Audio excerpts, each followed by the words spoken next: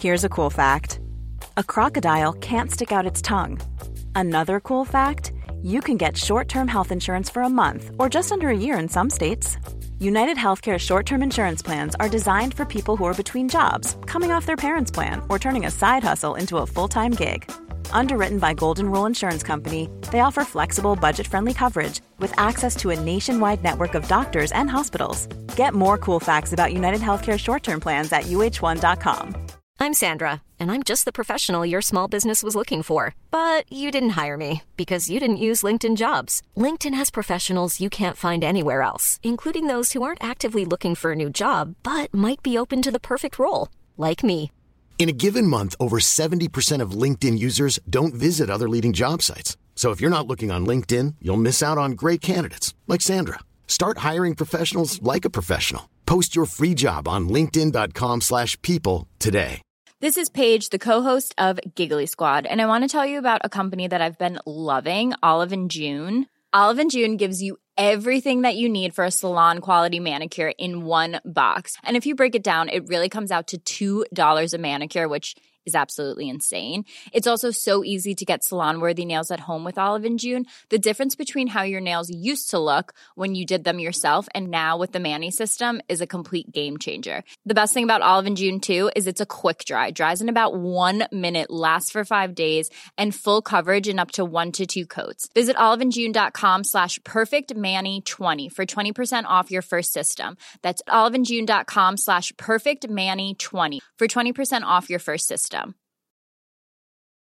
Hey, Dave. Yeah, Randy. Since we founded Bombas, we've always said our socks, underwear, and T-shirts are super soft. Any new ideas? Maybe sublimely soft. Or disgustingly cozy. Wait, what? I got it. Bombas. Absurdly comfortable essentials for yourself and for those facing homelessness. Because one purchased equals one donated. Wow, did we just write an ad? Yes. Bombas. Big comfort for everyone. Go to bombas.com/ACAST and use code ACAST for 20% off your first purchase. Och lyssnar man på boken, det är med fördel tycker jag, eftersom du läser den, Magnus, då kan man ju faktiskt gå från East till Sturehov via Jakobsbergs gatebron. Just det. Man inte missunna sig. Över Rännilen. Ja, och går man på Teatergrillen så är man ju nästan, då är man ett stenkast från Sibyllegatan då, där du bodde som liten grej. Eller segla på någon av de här skotrarna upp för Birger Jarlsgatan. Ja, det tycker jag. Ja, exakt. Tänk så. Det ska jag göra, för att det där var ny information för mig. Sveriges finaste adress.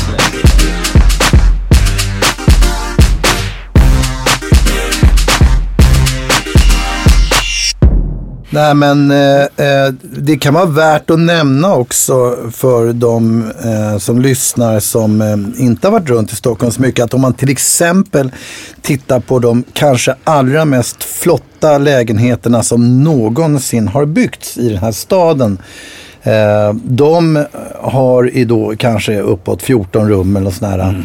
Jag har varit inne i några sådana och de ligger då företrädesvis på Narvavägen eller Strandvägen och liknande. Och det som kallas för en våning, för att det faktiskt är ett helt våningsplan. Ja, de har ju då ursprungligen ett kök som kanske då motsvarar ett mindre badrum. Ja. Alltså någon slags 10 kvadrats kök, därför att det här med stora kök, det har bara de senaste 10 åren. Ja, men det har signalerat att vi lagar maten själva. Och har inte tjänstefolk. Nej, så att det har varit, ska du ha en original sån lägenhet så är det väldigt bizarrt alltså med de här minimala köken med jungfrukammare inklämda innanför och sådär. Ja. Det är ganska många såna jungfrukammare som vi har byggt om så för att öka upp köket. Ja, visst. Ja. Nej, men jag ser hur många lägenheter som helst där köket är ofta legat just nära trapphuset, kanske till och med min egen ingång, och sen har man gjort om det till ett annat rum eller,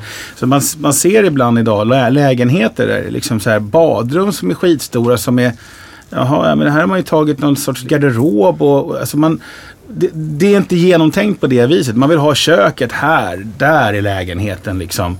Och det är ett jävla mäckande därför att det finns inga sådana avlopp tillgängliga där. Och så kommer man tillbaka liksom bygga om i princip hela lägenheten från scratch för att få till det där fantastiska, härliga, flotta köket med öppen planlösning och köksö och du missar en detalj. Du är inne på något intressant, därför att det man gör nu att slå ut några jungfrukamrar, eller i alla fall en, för att få till ett kök lite större, det tycker jag är helt okej.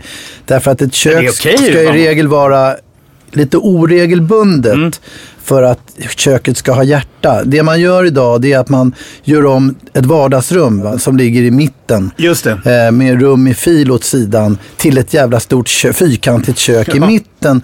Och då har du ju jagat alla själsliga ingredienser ur den där lägenheten bort.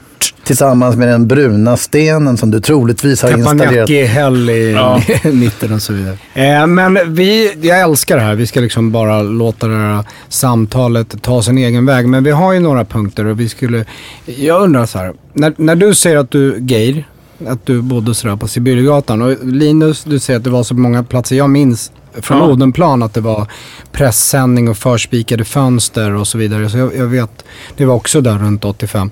Men jag får liksom en känsla, och då får ju ni skjuta in om jag har rätt eller fel, att förra seklet där, slutet på 1800-1900-talet, då var ju den här Sibylle, då var ju det fint. Och sen har det blivit fult och så har det blivit fint igen. Så min fråga blir så här, om det nu finns en förvandling på Östermalm som vi håller oss till idag, när var det bra, när blev det dåligt, när blev det bra igen? Kan ni dra en liten sån tidslinje? Ja, men det är som att säga när ett äpple är moget liksom, eller en banan eller någonting. Det beror lite grann på vem du frågar, vad man har för preferenser på något vis. Och att det är en process och det tar en stund liksom för det där. Men det där är ju också någonting som vi ser. Nej, idag tänker man ju att Östermalm, det är fint liksom. Ja, visst. Ja, det är öfre och så vidare. Ja, precis. Men det har inte varit alltid fint varit så pass det länge att det har liksom nästan börjat bli lite så här dammigt. Men överallt i alla städer så har man ju de här områdena som genomgår någon sorts gentrifiering, går från liksom en statusskikt till ett annat och liksom, och det handlar väl om någon sorts liksom, det är en mognadsprocess också på något vis. Men att Östermalm skulle ha varit ett överklassområde, tvärtom. Det var ett jävla liksom bushål, och det var ju liksom Östermalm i princip kommer ju till på grund av att man förlägger massa militär kaserner och sådana grejer där, organisationer, för att man har ett jättestort fint exercisfält i form av Gärdet bredvid, som ju bara är liksom, där var ju folk förlagda i tält. Var är vi någonstans på tidslinjen? Det är 1800-tal, tidigt 1800-tal liksom, men om ni vill kan jag ta er längre tillbaka. Ja, jag visst. Nej, men det är tidigt. Men alltså, innan så är det ju liksom, det är som med alla andra stadsdelar, som Södermalm var ju också. Det var ju bara landsort liksom. Då, var bodde tanterna med rosa hår? De fanns ju knappt, men fanns det tanter med rosa hår, då bodde de ju på sina slott ute på. De bodde ju företrädesvis inte inne i stan. Nej. Nu sakta i backen. Låt oss titta på hur den här stan ser ut. Det är så att ibland måste man påminna folk om att Helgeandsholmen, där vi idag hittar riksdagshuset liksom, det var orten. Ja. Alltså vi sticker ut till förorten, vi drar till Helgeandsholmen. Alltså Rosenbad. Det var, det med Rosenbad var bortom orten liksom. Nu är vi tillbaka. Östermalm var Skeppsbron. Alltså 1400-1500-tal liksom. Då stannar vi 1400-talet. Men då var alltså staden var ju mellan broarna, och det var inte så mycket annat mer än det. Men broarna menar inte du Västerbron och Danvikstullsbron? Nej, då menar jag de faktiskt bara tvenne broar man hade på den tiden, nämligen Norrbro och sen över till Slussen. Det vill säga Gamla stan. Men om man nu ska titta på varför Östermalm i synnerhet, det vill säga Ladugårdsgärde, har varit en poor man's distrikt. Det är därför att de har ingen vettig malm där, det finns inga brunnar. Det finns inget vatten. Så att möjligheten till att bo där under rimliga former kommer med vattenrören alltså. Vilket inte går igång förrän i mitten på 1800-talet. Så att vad man använder då Ladugårdsgärde till, det är att ta sig till och från Djurgården. Och det är så Storgatan uppstår. Ja. Att man drar, liksom om du tänker Humlegårdsgatan och sen Storgatan är en rak linje från dåvarande delar av stan, som då, om man tänker sig att man följer Rännilen upp, vilket ju var Nybrovikens inre del, som gick en gång hela vägen upp till Brunnsviken. Så att den gamla bron till Ladugårdsgärde gick alltså vid Jakobsbergsgatan. Du tog helt enkelt bron från East över till Sturehov. Wow. Alltså om man bara stannar på sekunder och föreställer sig att hela Birger Jarlsgatan är egentligen en liten å som rinner ner och kommer ner vid Stureplan, så svänger den in till Biblioteksgatan ungefär och kommer och rinner ner sen till Berzelii park, som inte är en park utan en vik. Ja, det låter liksom helt. Kan ni se det framför er? Liksom, att det är egentligen en liten bäck. Du seglar alltså upp med förbi, stort mått fantasi. Ja, du seglar upp förbi Jarlaplan. Ja. Hela vägen upp till Brunnsviken, alltså Sibirien, fram till 1400-tal. Wow. Men varför heter Hamngatan? Därför att den gick ner till hamnen. Och det är så sent som för 140 år sedan så kunde vi fortfarande haft en kanal hela den vägen om man hade valt att muddra istället för att lägga igen. Ja. Och det var ju ganska långt gångna planer på det. Men hur som helst så det som händer är att hela den här grejen då läggs igen och blir så småningom Birger Jarlsgatan. Och när man bygger Birger Jarlsgatan respektive Strandvägen så börjar man ju skapa någon form av inramning till vad som ska bli Östermalm som vi ser det idag. Men om vi då stannar kvar vid Storgatan, som då är transporten till Djurgården.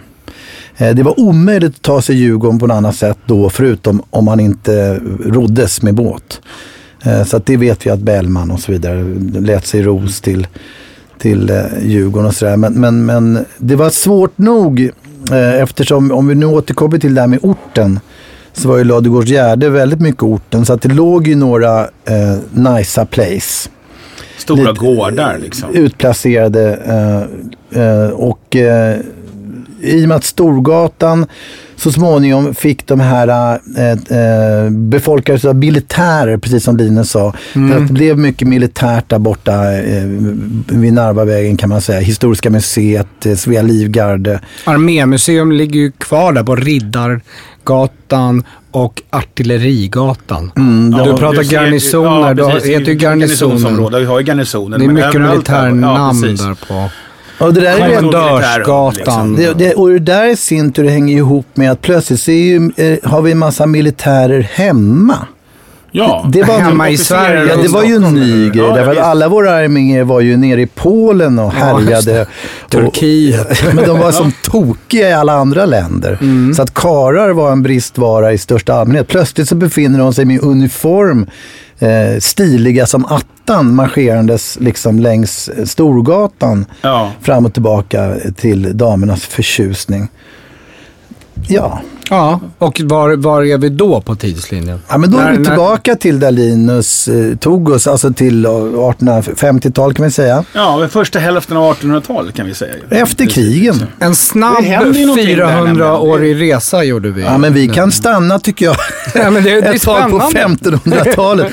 Därför att alltså det ligger ju några byar runt omkring där ute, om vi nu går tillbaka till Vikinga om vi vill. Alltså Kaknäs, Vädla och Vädla kan man säga är ungefär vid Sjöhistoriska museet.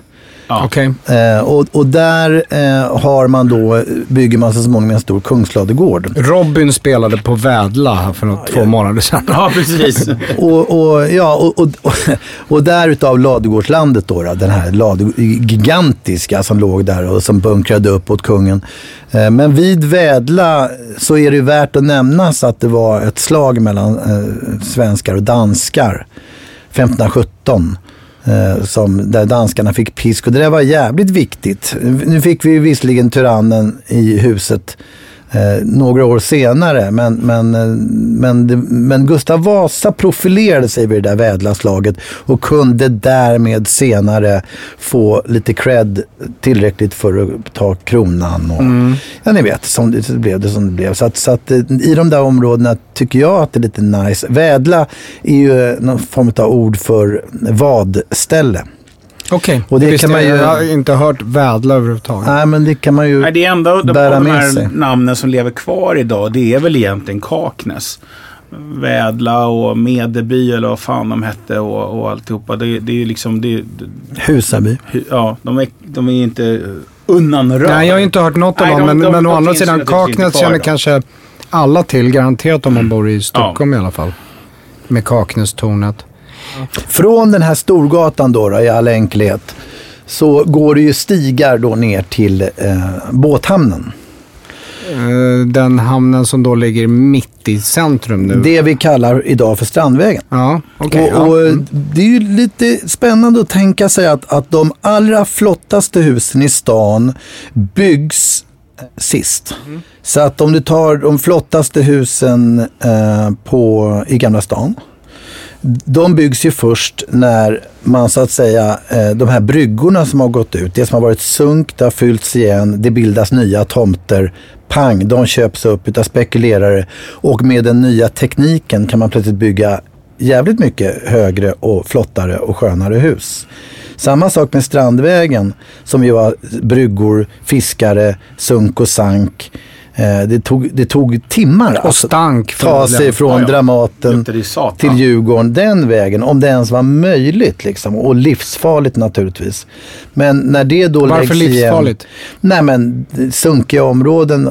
Alltså livsfarligt med gangsters. Ja, fiskare med kniv. Ja, men... Nej, men Norrmälarstrand... Vad var en annan sida av Sverige då? Släpad på en båt och blir tvingad att okej. Liksom... Ja, men livsfarligt av andra människor med ont uppsåt. Ja, jag är nog beredd att lägga till att folk med förutsättningar kan vara farliga de med. Ja. Men återigen, Norrmälarstrand, Strandvägen, Skeppsbron, våra så att säga pannor och framsidor i den här stan är byggda på sunkmark. Ja, så att om vi nu går tillbaka till Storgatan som ju ändå är där vi rör oss i det här programmet, va, eller? Ja, för vi är ju liksom nu och tallar på nästa punkt och det är helt okej. Jag kan nämna den bara så blir det lite mer kontext. Men bara lite snabbt. Ja, du får köra. Kör. Att om du har det här stråket, Storgatan, bort mot Djurgården och till och med olika residensen, Fredrikshov och allt det här som har legat där. Det kan jag lägga till som är intressant kuriosa bara att Fredrikshov som ju det finns en rest kvar utav idag var ju också det palatset det ligger där vid Fredrikshov. Alltså är det Ulrika gatan, röda tegel alltså när du börjar närmare ner mot bakom Oscarskyrkan vid Oscarskyrkan där. Hela det där området där alltså vid liksom... Berwaldhallen ungefär någonstans där. Nej, innan det. Precis vid Oscarskyrkan så ligger det en rest kvar utav ett palats som heter Fredrikshov och där har de en skola nu för tiden. Och där Fredrik den första naturligtvis bodde ju där och då framförallt Gustav III:s mamma blev placerad där, vilket skapade massa intriger i hovet senare delen av 1700-talet. Och Fredrikshov, det här kommer du gilla, Mange. Det är inte döpt efter Fredrik den första, utan det är döpt efter Kastenhoffs son som heter Fredrik Hoff. Okej. Och Kastenhoff, vem var då det? Jo, det var Stockholms första stjärnkrögare. Nej. Ja. Jag undrar vad han skulle ta det. Han Sveriges första rappare. Han är en legend i våra drömmars stadsammanhang. Ja. Vi pratar ofta om Kastenhoff. Okay. Alla vägar leder till Kastenhoff. Han var munskänk hos drottning Kristina och fick då möjligheten att öppna den första sköna krogen, alltså vi tänker oss 1640-tal på Gustav Adolfs torg. Det här är helt nytt, för tidigare har det här med restauranger och krogar, det har inte alls varit samma sak, utan det har varit, det det är så här, men det är någon kärring som har blivit änka uppe på våning 3 liksom, och hon har en pigkammare och en säng över som hon kan hyra ut, och så kan man få lite käk av henne, och för det tar hon någon spottstyver liksom. Det var en restaurang. Det var en krog en gång i tiden.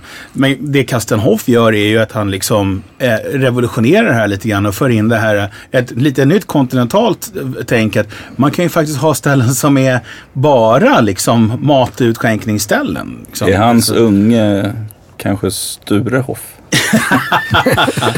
Han är en ättling. Sture Kastenhoff.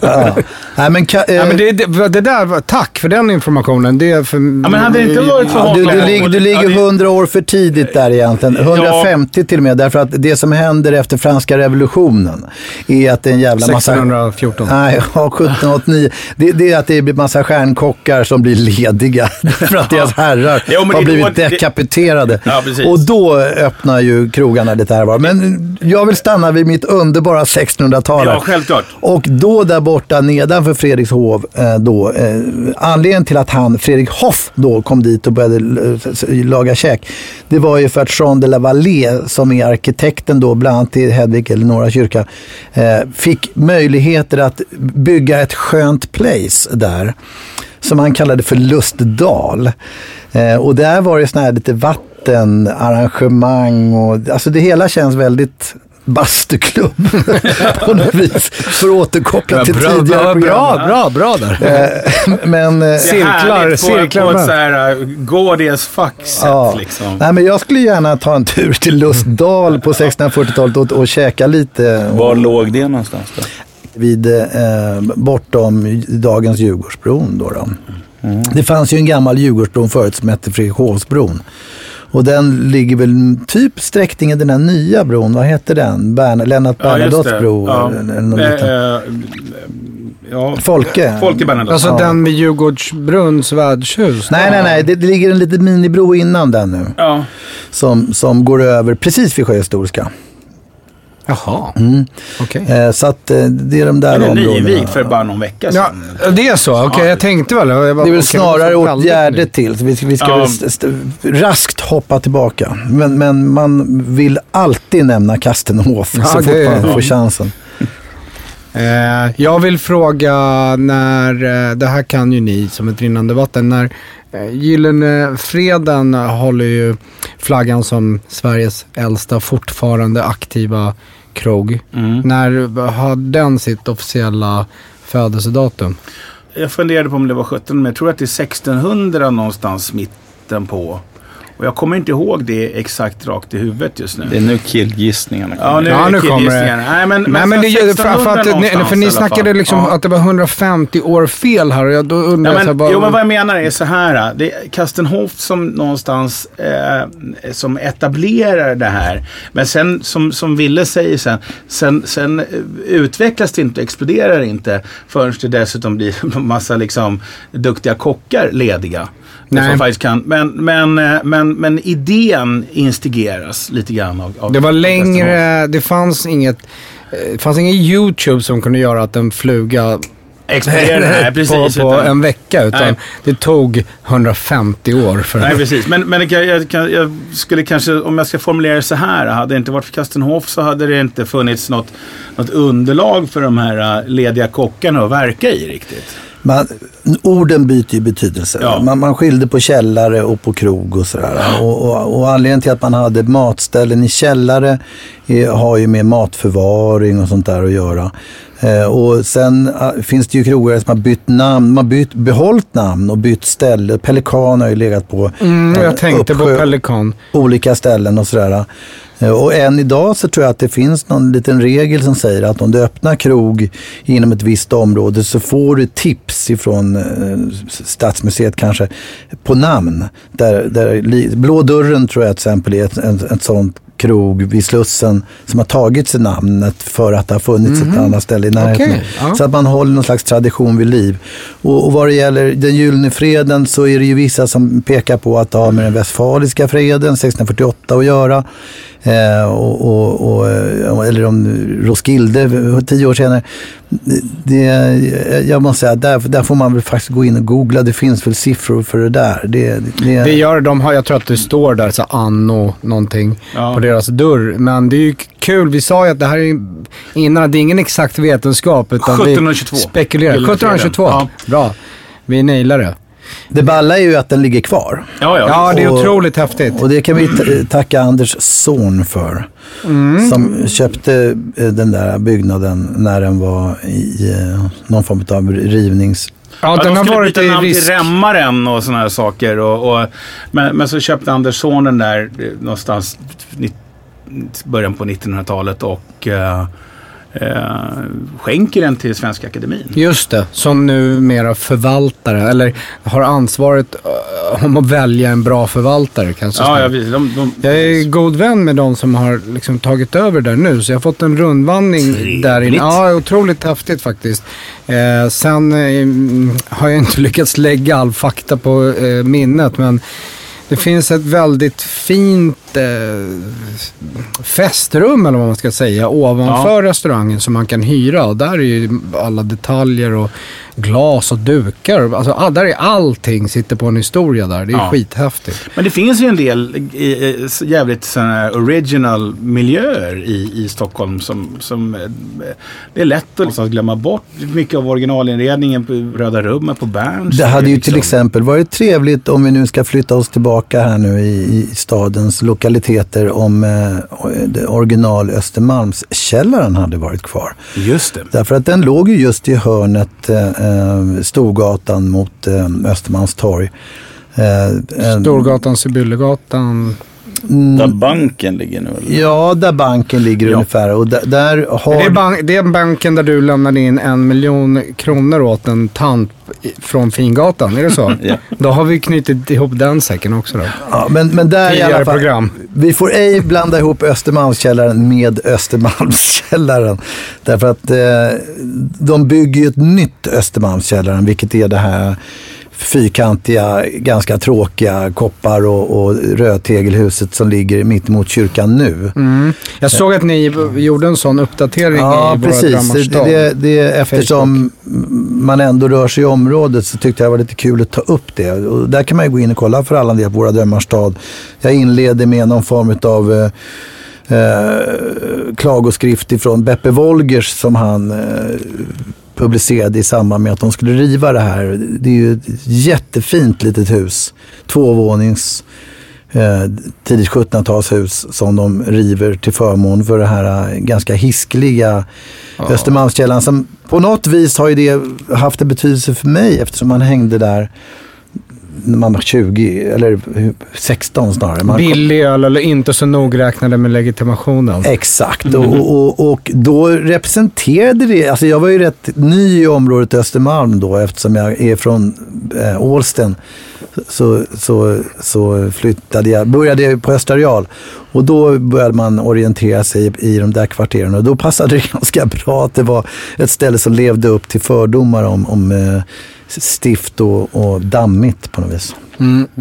Ålsten, alltså vi kan säga Bromma för de som inte riktigt är ett område i Bromma. För vi vet ungefär var vi befinner oss.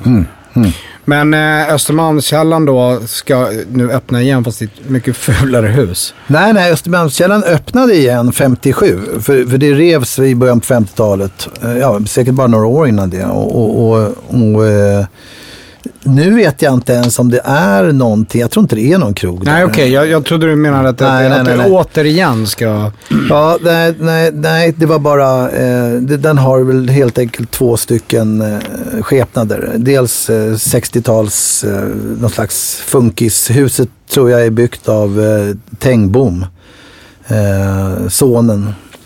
Den är inte fullt så... stadsförädlande sonen jämfört med hans far då, Ivar, som ju har gjort en hel del för stadens glädje. Men alltså, om något förenklat kan man väl säga så här att just att Östermalm var ingenting därför att det var jävla knöligt. Det var liksom bergdagar och grejer. Det var som jämför med Vita bergen eller någonting. Liksom. Väldigt otillgängligt. Ja, det är otillgängligt. Och det enda man egentligen kan bygga, det blir små det är småkåkar och såna här saker. Och det blir inga stora kulor av liksom. Och sådär. Så att, och sen så... Och inget vatten. Nej, det är svårt. Du får ju inte fram något vatten heller liksom. Du ska släppa upp det där. Då måste du hämta det någonstans ifrån liksom. Men sen till slut så, som sagt, så börjar man ju då, däremot kan man ju då slänga ut lite militärer där i de här områdena och bygga lite sådana administrationsbyggnader och sådana saker, så växer det där. Och nere vid hamnen så behöver man få plats med liksom lite sjömän och kaptener och sådana där saker. Och dessutom magasinsbyggnader och sådana saker. Så du har ju ett industriområde i princip. Nedre Östermalm, ner mot vattnet.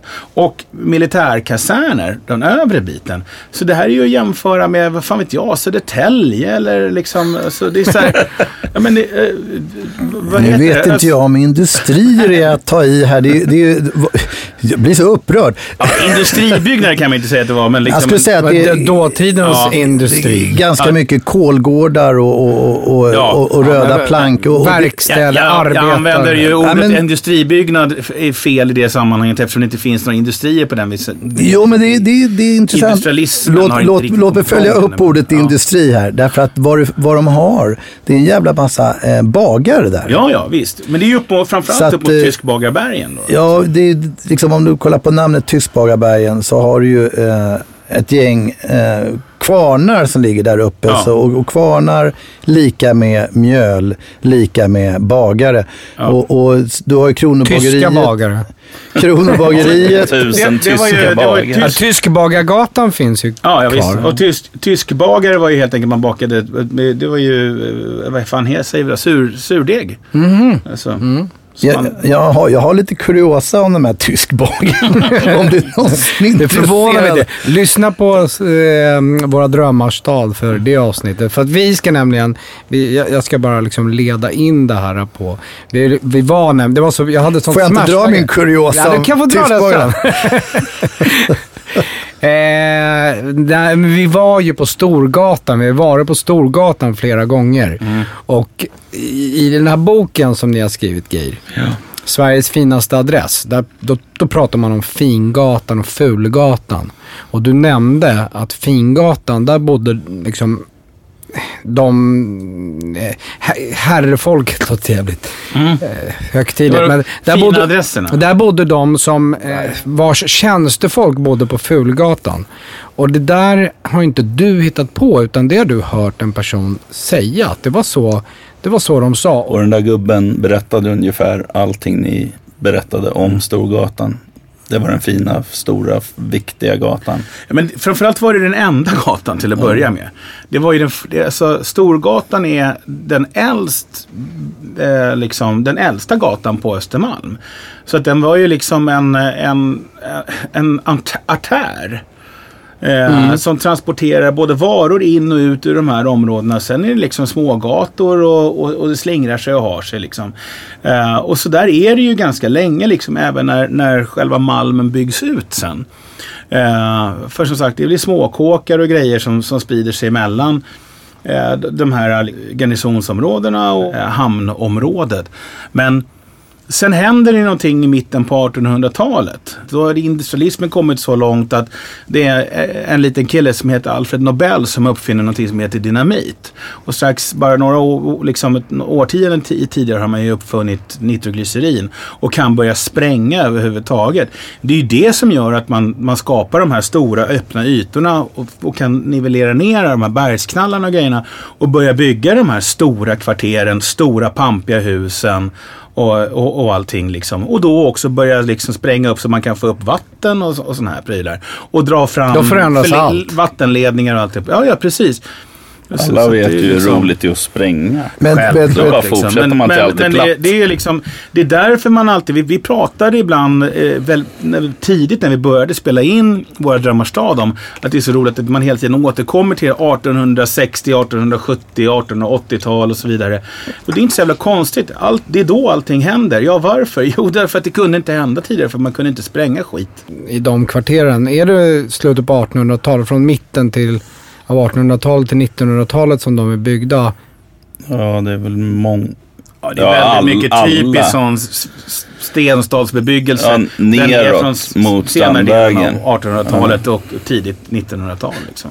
Gubbarna i boken som var sura på att Fulgatan skulle ha hissen, de sa ju att det var Fulgatan ner mot hamnen. Ja, men och så var det nog. Det var ju liksom det var ju bara från början halvt upptrampade stigar liksom och sådana saker. Och det är därför Storgatan var en gata och det var hela vägen ner, alltså det var en lång gatusträckning. Ja, för liksom. Ville sa tidigare att Storgatan och Humlegårdsgatan var det de går ju liksom över Östermalmstorg, men det var ju liksom lite över och nedre Humlegårdsgatan. Nej, men tittar du på en karta så är det en rak linje bara. Östermalmstorg är bara platsen i mitten.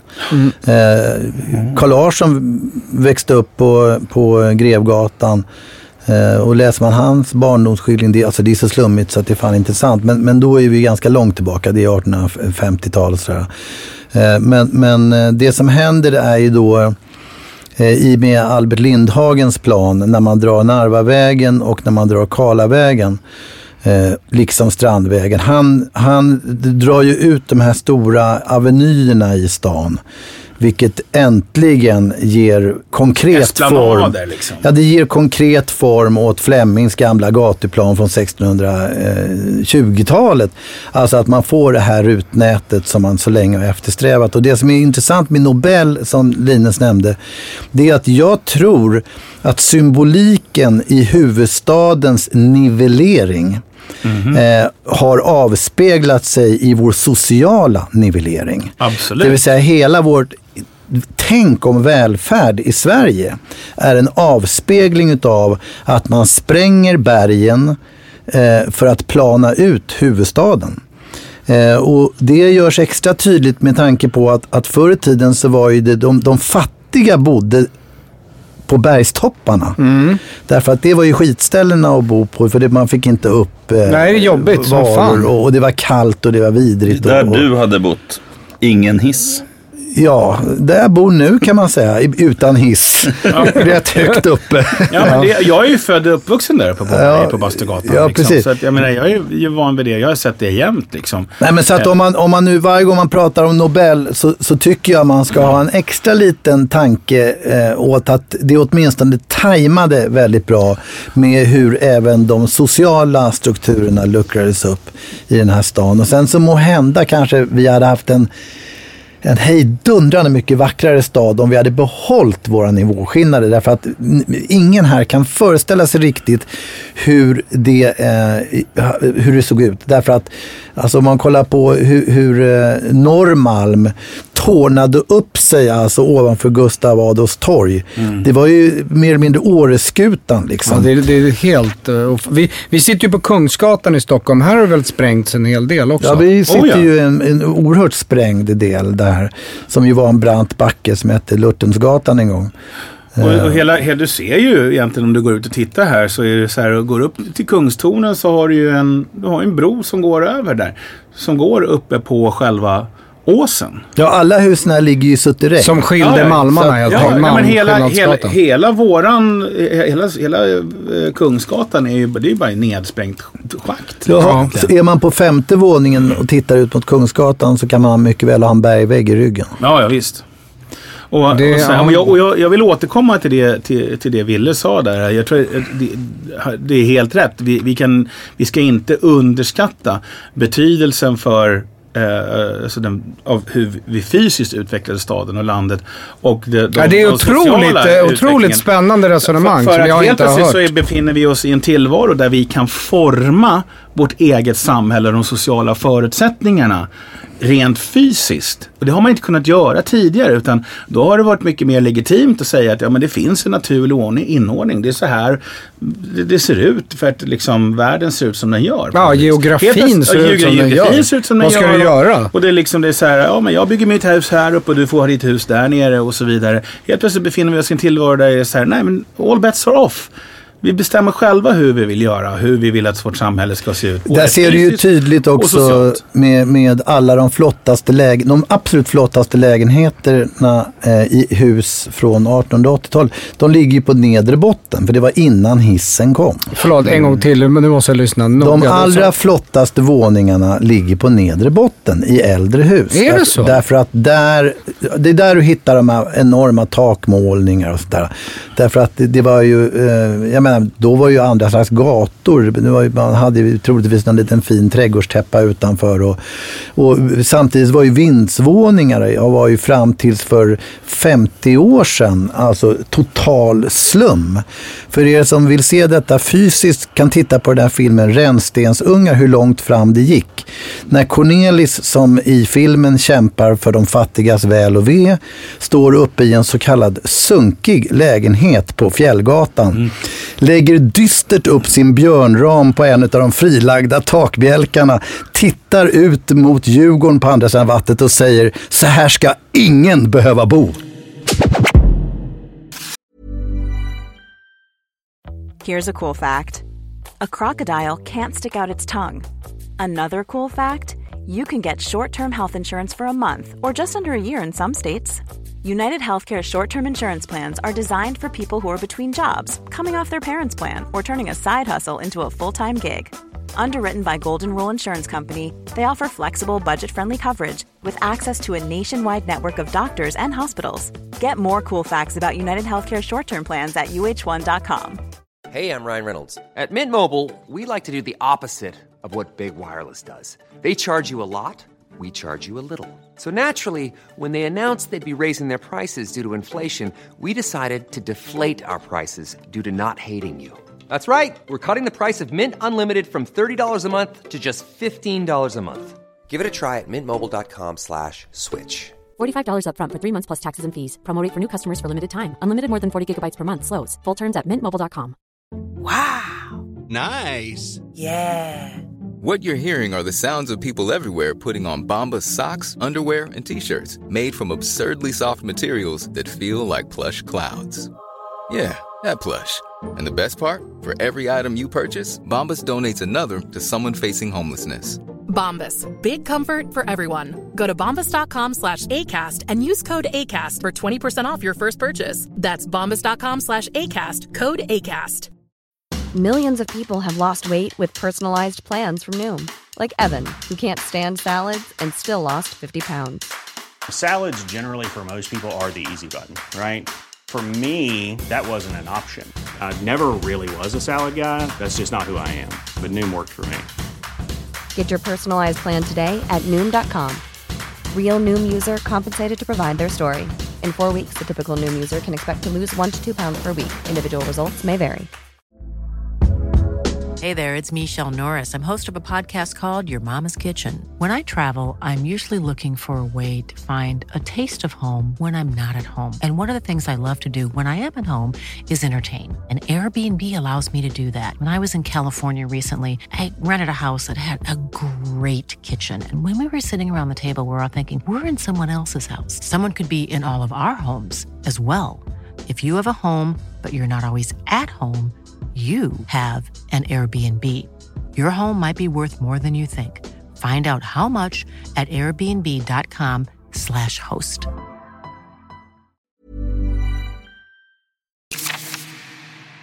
Nytt kapitel. Läckeros. Det hade gått en vecka sedan Andreas hittades i torkskåpet på Fulgatan. Polisens tekniker hade finkammat tvättstugan. Nationellt forensiskt centrum hade genomfört de tekniska och rättskemiska analyserna. Andreas hade med största sannolikhet bragts om livet i tvättstugan genom ett djupt knivhugg från sidan i halsen. Mördarna var minst 2 då skoavtryck från Adidas och Timberland-skor funnits på det av vatten fuktiga golvet.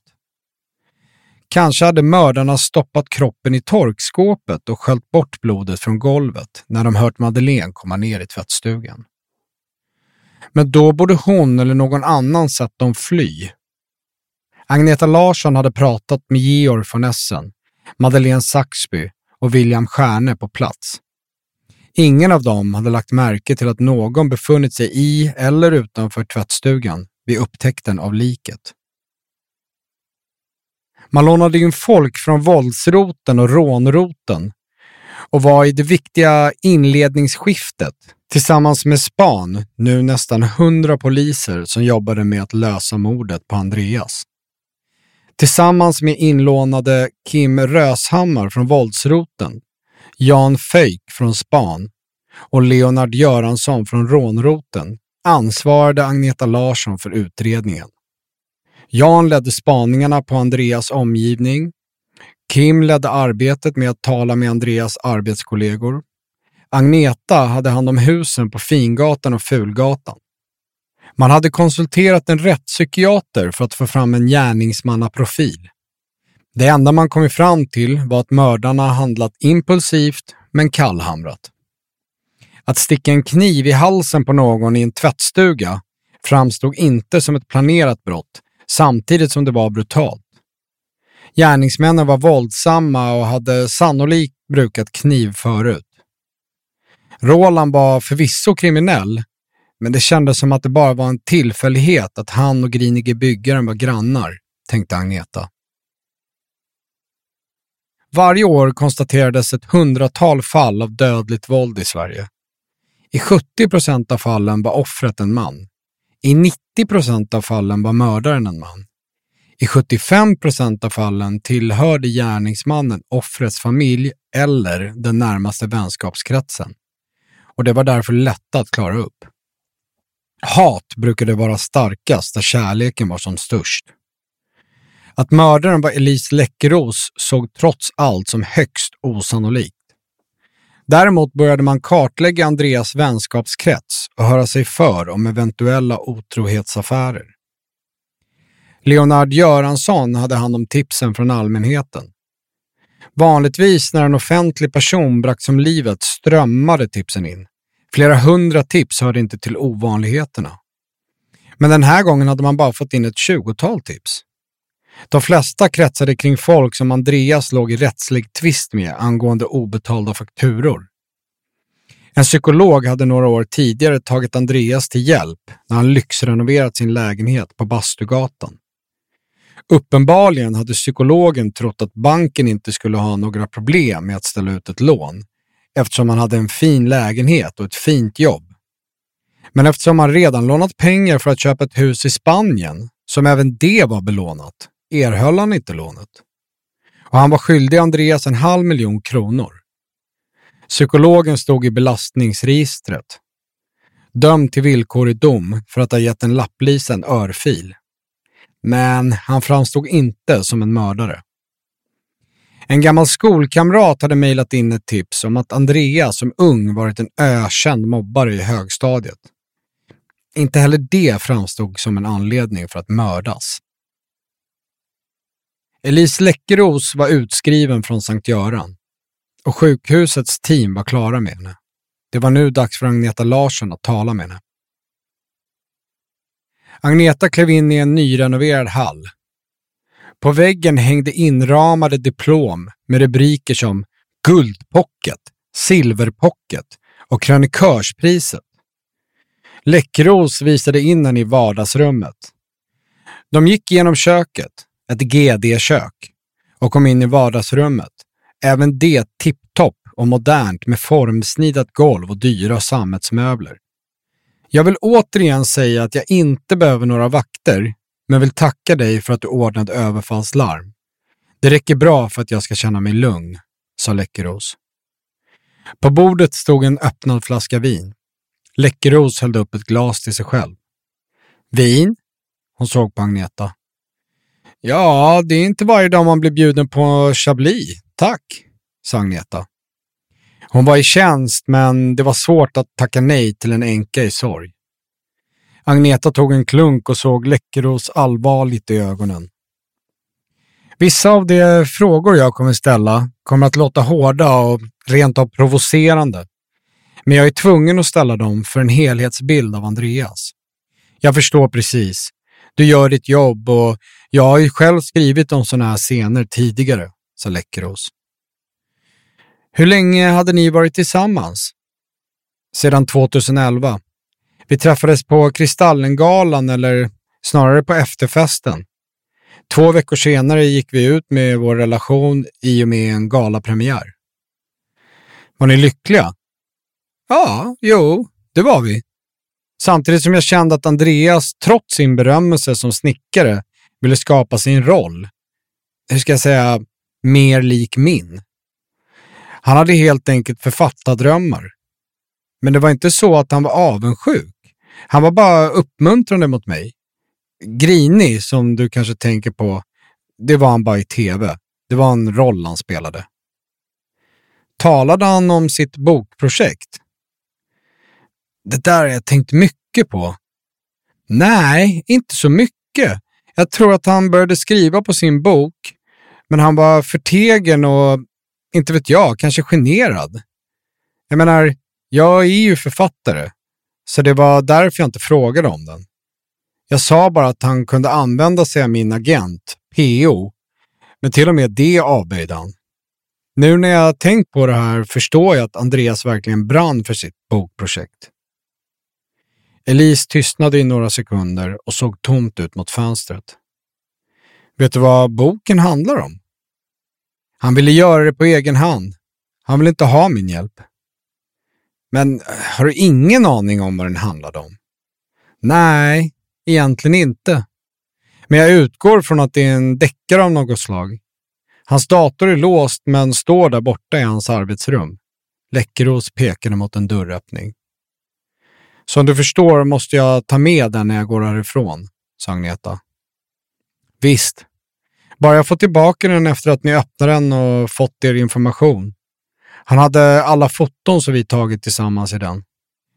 En annan fråga jag måste ställa är, hade Andreas några skulder? Nej, varför tror du det? Nej, jag tror inte det. Det är en rutinfråga jag måste ställa. Här kommer en till jobbig fråga. Missbrukade han? Jag menar spel, alkohol, narkotika. Nej, oj. På fredagarna när han var ute och hämtade mat kunde jag ibland känna en svag doft av alkohol. Hemma kunde han ta 1 glas vin medan jag drack flera. Det var sällan, eller uppriktigt sagt aldrig, som jag såg honom berusad. Det var en kontrollerad man. Det låter kanske tråkigt, men det var han. Hur såg Andreas vardag ut? 3 månader om året jobbade han intensivt med sin tv-produktion. Länge renoverade han och anställde hans gamla barndomsvänner, vår lägenhet. Vilka var vännerna? Sebbe, Släppis, Korven, Bogdan, Judas och Jari. Hans anställda alltså. Ja. Den enda nya vännen på senare år var Axel Nilsson. Du kanske känner till honom från tv.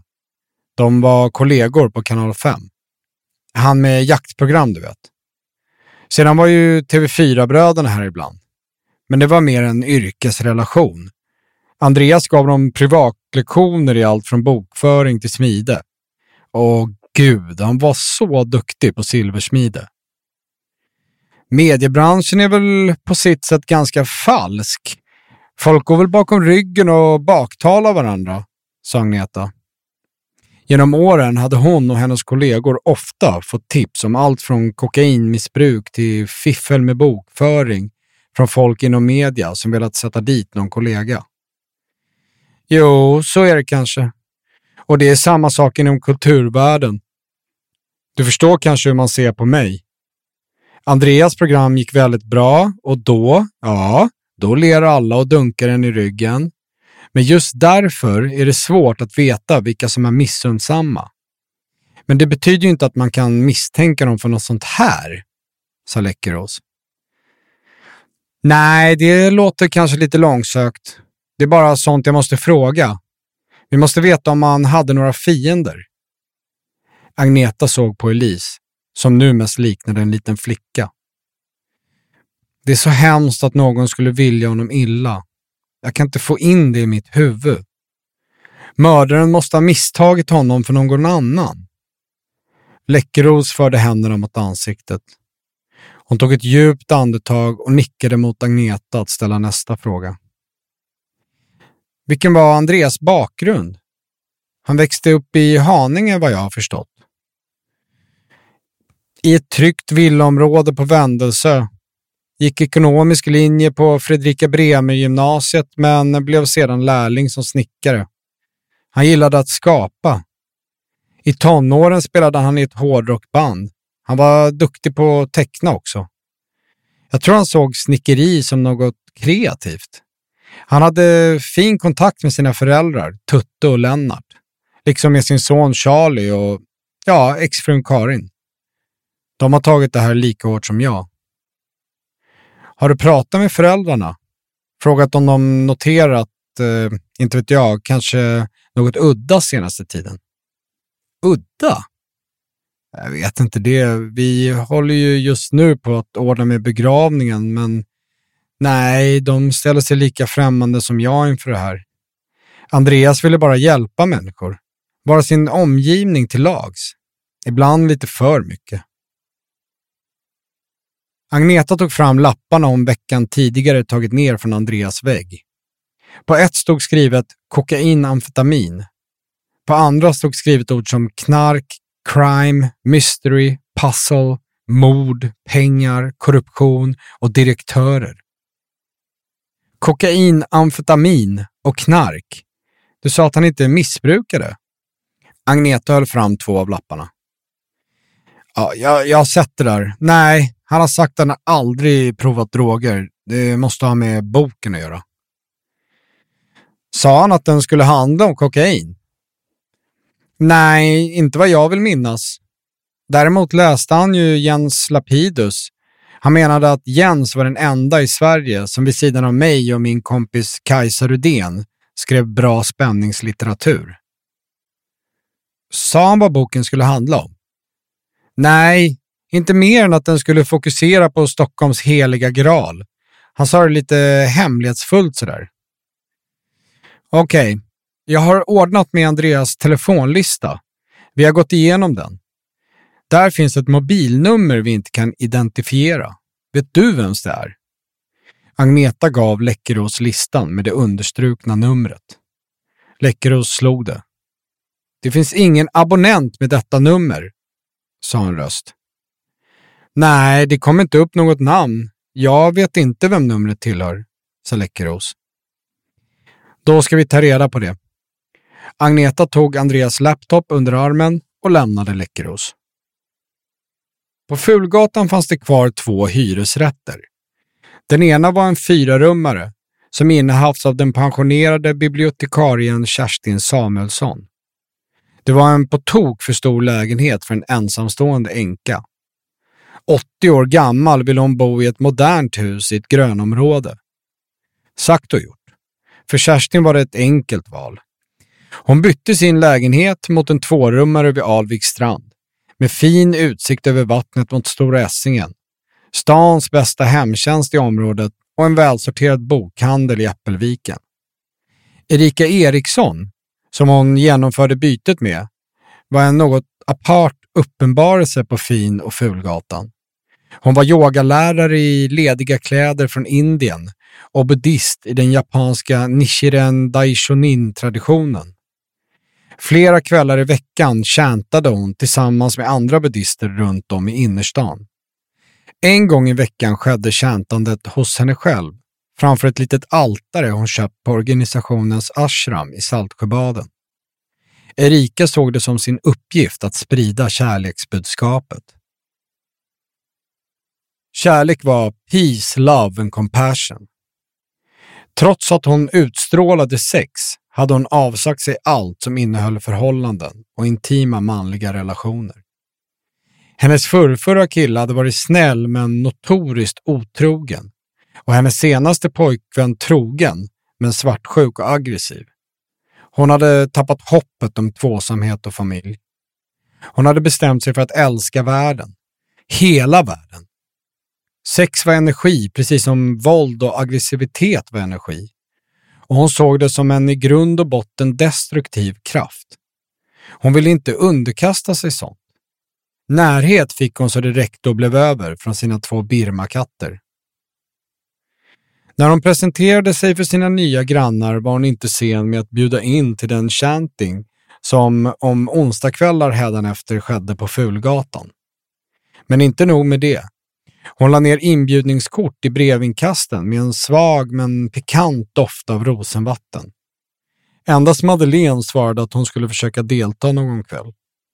Båda såg det som ett sammanträffande att de båda var yogalärare inom Ashtanga. Och Erika hade lovat att ge Madeleine råd om hur man startade igång en egen verksamhet. Madeleine tyckte att det var en humoristisk och omstörtande tanke att hon skulle arbeta. För själv hade hon efter 3 skilsmässor med män med gott ställt kammat hem över 10 miljoner. Den andra hyresrätten var en 4-rummare vars innehavare, den pensionerade före detta domaren Lars Ringdén, somnade in för gott en tidig kväll i mars. Ulf Stjärne fick därför bråttom att kalla till möte för att diskutera de nya ägarna. Vem eller vilka skulle föreningen sälja till? Det hade bara gått en vecka sedan det senaste mötet, men deltagandet var stort. Den enda som saknades förutom Läckeros var Pidde, spöket. Det handlade om ett ansenligt tillskott till föreningen. Mäklarbyrån Lagerlings, som Ulf Stjärne anlitat, hade satt utropspriset till 10,5 miljoner. Först skulle mäklarbyrån godkännas av medlemmarna. Det var en anrik byrå som varit verksam på Östermalm sedan 1947, så ingen hade några invändningar. Men frågan var hur lägenheten skulle säljas. Renoverade man den kunde priset stiga med 1 miljon till 2.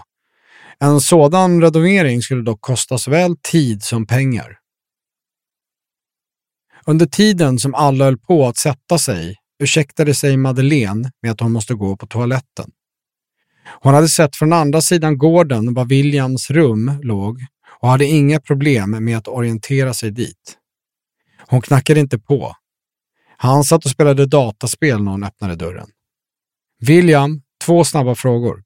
1. Har någon frågat om oss? 2. Har du i så fall sagt något? Jag har inte sagt ett ord om det här, vad tror du? Men folk har frågat och de vet ju att vi var i tvättstugan. Jag sa att vi liksom bara råkade komma dit samtidigt. Bra, jättebra. Georg förstod naturligtvis, men jag har svårt att tänka mig att han skulle säga någonting. Och du fattar kanske att jag var tvungen att berätta det för henne, den kvinnliga polisen. Jag hade ju kläderna kvar där. Vad då? Skulle de kanske tro att det hade med mordet att göra? Hur som helst så kommer det där aldrig hända igen, eller hur? Sedan vände hon på klacken och lämnade hans rum. Snart var hon tillbaka i Ulfs arbetsrum bland övriga föreningsmedlemmar. För en gångs skull var Ulf och Georg överens i en fråga. Att en renovering av Ringdéns lägenhet kunde vara lönsam för föreningen. Edvin och Eva menade att det skulle dra ut på tiden. Varför inte sälja direkt och samtidigt investera i en hiss på Fingatan? Dessutom ville de, så länge tvättstugan var avstängd och innan ett nytt torkskåp införskaffats, ha betalt för utläggen för kemtvätt. Eftersom majoriteten i huset hade egna tvättmaskiner var summan inte särskilt stor. Föreningen hade råd att betala Edvins och Evas, liksom övrigas utlägg för tvätt under de närmaste veckorna tills ett nytt torkskåp var installerat. Det här var ett lyckat möte för Edvin och Eva. För renoveringen röstades förvånansvärt nog ner. Och det beslutades att Lagerling skulle sälja lägenheten som renoveringsobjekt. Nu var frågan vem som skulle få köpa lägenheten. Den som bjöd bäst eller den som föreningen ansåg var mest lämplig. En låtskrivare och ett pojkband hade redan uttryckt sitt intresse. Men man befarade att han inte bara skulle spela hög musik utan kanske rent av bygga en hemmastudio. Något musicerande var det ingen som ville ha, vare sig på dagtid eller på kvällstid. En annan spekulant var en berömd fotbollsspelare som var på väg att flytta hem från Italien. Han hade dessutom varit fotomodell åt MQ. Så mycket förstod var och en av medlemmarna att en bildfager fotbollsspelare åtnjöt större medieintresse än en bästsäljarförfattare som Läckeros. Att ha honom som lägenhetsinnehavare kunde, påpekade Ulf, innebära kvällstidningsreporter och paparazzis utanför porten. En finansman som var känd för sina kvinnoaffärer gjorde att Georg von Essen inte var sen att påpeka att även det kunde leda till spring i trappen om natten, partypinglor och efterfester. Det bästa vore nog att sälja till en vanlig men välbeställd barnfamilj, menade Georg. Ulf å sin sida menade att man av princip skulle låta marknaden styra och sälja till högsta bud. Han medgav att en musiker eller en fotbollsspelare kunde ge problem, men såg själv inte några problem med en finansman. Snarare menade han att det kunde ge renommé åt husen och därmed öka värdet på alla lägenheter i föreningen Dovhjorten. Mäklare Ola Bratt gick en sen eftermiddag upp för trapporna på Fingatan och plingade på hos Stjärne på första våningen. Ulf öppnade dörren, tog i hand och ledde Ola Bratt in till kontoret, där Ola hälsade kamratligt på Georg för att sedan presentera sig för Edvin. Framför mahognybordet fanns 3 stolar. På vardera sida om den mittersta satt Georg von Essen och Edvin. Ulf vinkade åt Ola Bratt att slå sig ner på stolen framför skrivbordet och gick sedan och satte sig på den mittersta. Mäklaren berättade att det nu fanns 4 intressenter. Fotbollsspelaren hade dragit sig tillbaka från idrott. Och som de mycket riktigt misstänkte, musikern hade efterfrågat att få bygga om ett rum till ljudisolerad musikstudio. Över min döda kropp att det här ska bli ett sånt där dunka-dunka-hus, sa Edvin. Georg nickade instämmande. Vilka fler? Ulf såg på mäklaren. Finansmannen är kvar, men hans högsta bud är 9 miljoner. Jag har däremot fått ett bud från en blomsterhandlare, Olof Jakobsson. Han bjuder 9,2 och finansieringen är inga problem. Han behöver inte ens ta lån. Varför? Har han betalningsanmärkningar, sa Edvin. Georg såg på honom. Vad fan spelar det för roll om man kan casha lägenheten? Blommor tycker jag låter som svarta affärer. Har jag fel? Säger Edvin med allvarlig stämma. Georg suckade och gav mäklaren en menande blick. Det är ingen enkel blomsterhandlare. Det här handlar om en mycket stor etablerad kedja, sa mäklaren. Och du menar att det inte innebär svarta pengar? Georg höjde rösten. Pengar är pengar och vi behöver dem. Om jag har betalat skatt i hela mitt liv så ska de här blomsterhandlarna också göra det, fortsatte Edvin. Men det är ett välrenommerat företag han äger. Eftersom han är den som är villig att betala mest för en lägenhet som inte renoverats på 30 år råder jag er verkligen att välja honom, avbröt mäklaren. Ulf tog till orda. Blomsterhandlare Olof Jakobsson framstår som en solid man och är enligt mig helt klart det bästa valet. Jag röstar för honom.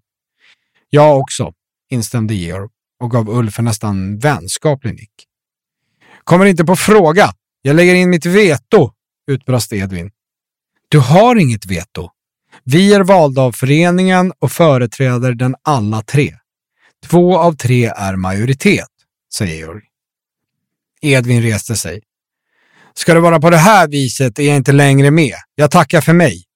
Han stegade ut ur kontoret och snart hördes en smäll från ytterdörren. Georg sken upp. Skönt! Blomsterhandlaren blir det. Ulf reste sig och räckte mäklaren sin hand.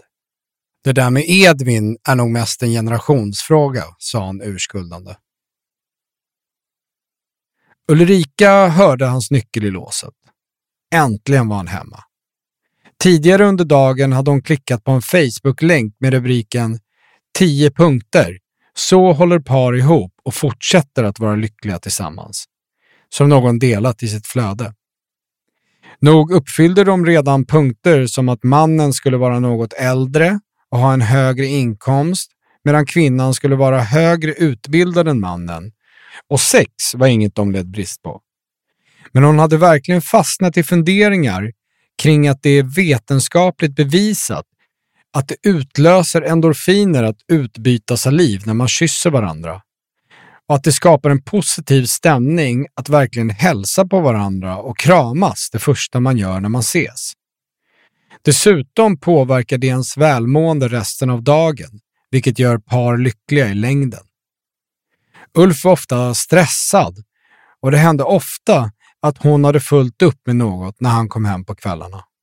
Nu såg hon chansen att slå 2 flugor i en smäll och pricka av 2 av punkterna på listan. Dörren öppnades och Ulf klev in pratande i sin telefon. Hon tog ett steg emot honom men föstes bryskt åt sidan samtidigt som han mimande sa "Inte nu". Hon kände hur någonting gick sönder inom henne. Den längtan och de förväntningar hon byggt upp under dagen var raserade. För ett ögonblick förundrades hon över att den kärlek hon kunde känna för sin make så snabbt kunde förvandlas till kallt förakt. Ulf hade ryggen vänd mot henne när han till sist avslutade samtalet och la ifrån sig telefonen. När han vände sig mot henne kunde hon inte möta hans blick. Ulrika tittade sakta upp och började mumla om artikeln från Facebook. Ulf tittade frågande på henne och hon såg hur hans ansikte mörknade. Skämtar du med mig? Facebook? Vad gör du på dagarna? Vi betalar mat, kläder och lägenheten med pengar från mina kunder. Okej, suckade Ulrika. Du måste lära dig att mina telefonsamtal är viktiga. Det är konstigt att du inte redan gjort det. Du vet att jag inte vill bli störd när jag pratar med kunder. Det är mina kunder som försörjer oss. Och det har hänt saker hela dagen idag som jag måste styra upp. Jag behöver dig, det ska jag villigt erkänna. Men du verkar inte förstå hur mycket jag har att göra. Hi, I'm Daniel, founder of Pretty Litter. Did you know cats tend to hide symptoms of sickness and pain? I learned this the hard way after losing my cat, Gingy. So I created Pretty Litter, a health monitoring litter that helps detect early signs of illness by changing colors, saving you money and potentially your cat's life. Pretty Litter is veterinarian developed, and it's the easiest way to keep tabs on your fur baby's health right at home. Go to prettylitter.com and use code ACAST for 20% off your first order and a free cat toy. Terms and conditions apply. See site for details. Planning for your next trip? Elevate your travel style with Quince. Quince has all the jet-setting essentials you'll want for your next getaway, like European linen, premium luggage options, buttery soft Italian leather bags, and so much more. And is all priced at 50 to 80% less than similar brands. Plus, Quince only works with factories that use safe and ethical manufacturing practices. Pack your bags with high-quality essentials you'll be wearing for vacations to come with Quince. Go to quince.com/pack for free shipping and 365-day returns. Hey, it's Paige DeSorbo from Giggly Squad. High quality fashion without the price tag. Say hello to Quince. I'm snagging high-end essentials like cozy cashmere sweaters, sleek leather jackets, fine jewelry, and so much more. With Quince being 50 to 80% less than similar brands. And they partner with factories that prioritize safe, ethical, and responsible manufacturing. I love that. Luxury quality within reach. Go to quince.com/style to get free shipping and 365-day returns on your next order. Quince.com/style. When you make decisions for your company, you look for the no-brainers. If you have a lot of mailing to do, Stamps.com is the ultimate no-brainer. Use the Stamps.com mobile app to mail everything you need to keep your business running with up to 89% off USPS and UPS. Make the same no-brainer decision as over 1 million other businesses with Stamps.com. Use code PROGRAM for a special offer. That's Stamps.com, code PROGRAM.